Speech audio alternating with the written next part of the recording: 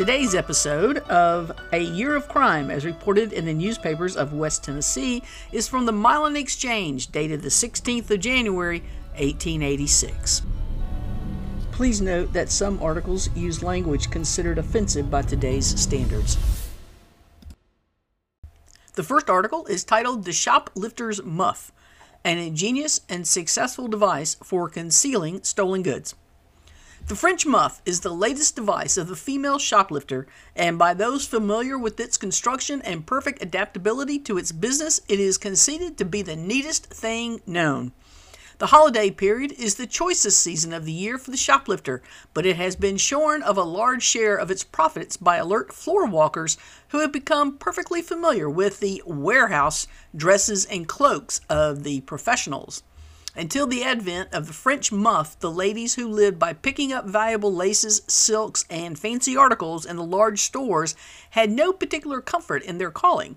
But with the new device, they have been able to reap a harvest despite the lynx-eyed professional counter-watchers. The shoplifter's muff is, outwardly, above suspicion, there being nothing about it to betray its capacity for concealing plunder. It is covered with any kind of fur, just as the honest muffs are, with the significant exception that instead of being padded with cotton, the fur rests upon a framework of wire. Between the fur covering and the wire supporting frame, the space usually filled with cotton is left vacant, thus providing accommodation for quite a stock of valuable lace, articles of jewelry, gloves, or anything else small and valuable.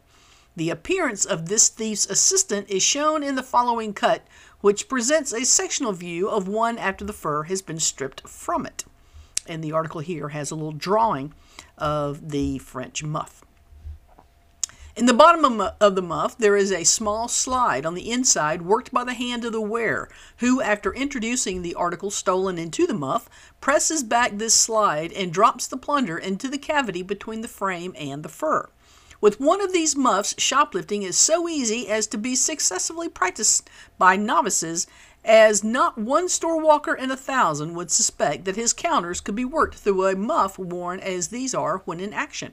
The operator rests her hand with the muff on it on the goods which she proposes to sample, and a moment of diverted attention on the part of the salesman or saleswoman is ample for her to transfer to her ingenious warehouse such samples as she can conveniently and quickly pick up with one hand. The movement of concealing the stolen articles is instantaneously executed, and however well the muff may be stuffed, it cannot be bulged out to attract attention like a cloak or a dress. And this article is from the Chicago News. And moving on to other articles, charges of bribery and corruption have been published against Senator Payne of Ohio in bribing members to vote for him when he was elected senator. If true, let him be promptly expelled. The Democratic Party will be better off without him in the Senate. Deputy Sheriff Patterson of Henry County, while arresting some drunken Negroes last Friday at Danville, shot and killed one Wash Woods in self-defense. Joshua Ward, aged 50 years, and Fritz Smith, aged 40 years, while in a difficulty last Saturday at Memphis, the latter was stabbed by the former in the left lung with a barrow knife and has since died. H.C. Adams, a good citizen living near Ashland City, was murdered and robbed while drunk by Wash Simmons, proprietor of a country grocery. After hearing the evidence against him, Simmons confessed the crime but claimed that it was done in self-defense. Lucinda Thomas, colored, was froze to death at Jackson Saturday night. Letitia Weaver, a colored girl of Jackson, was so badly burned Monday by her clothes catching fire that she will die. Sumner County is greatly troubled by a gang of horse and mule thieves who have gotten away with considerable property. Governor Bate commuted the sentence of William Spence, who is serving a life sentence in the penitentiary for murdering Edward S. Wheat, his son-in-law, to 5 years from this date. Spence will be 80 years of age when released from prison. Governor Bate has also pardoned J.A. Mullen on the condition that he does not get drunk again. Alamo Sentinel.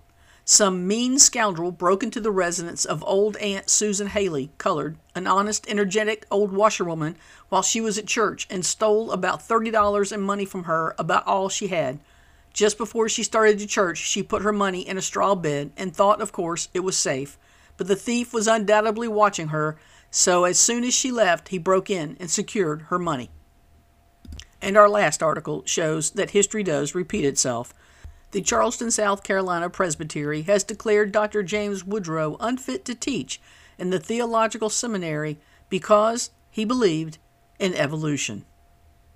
Our next episode reveals how difficult it can be to access historical newspapers during a pandemic. We'll be back in 5 days on January the 21st with news from the Pulaski Citizen.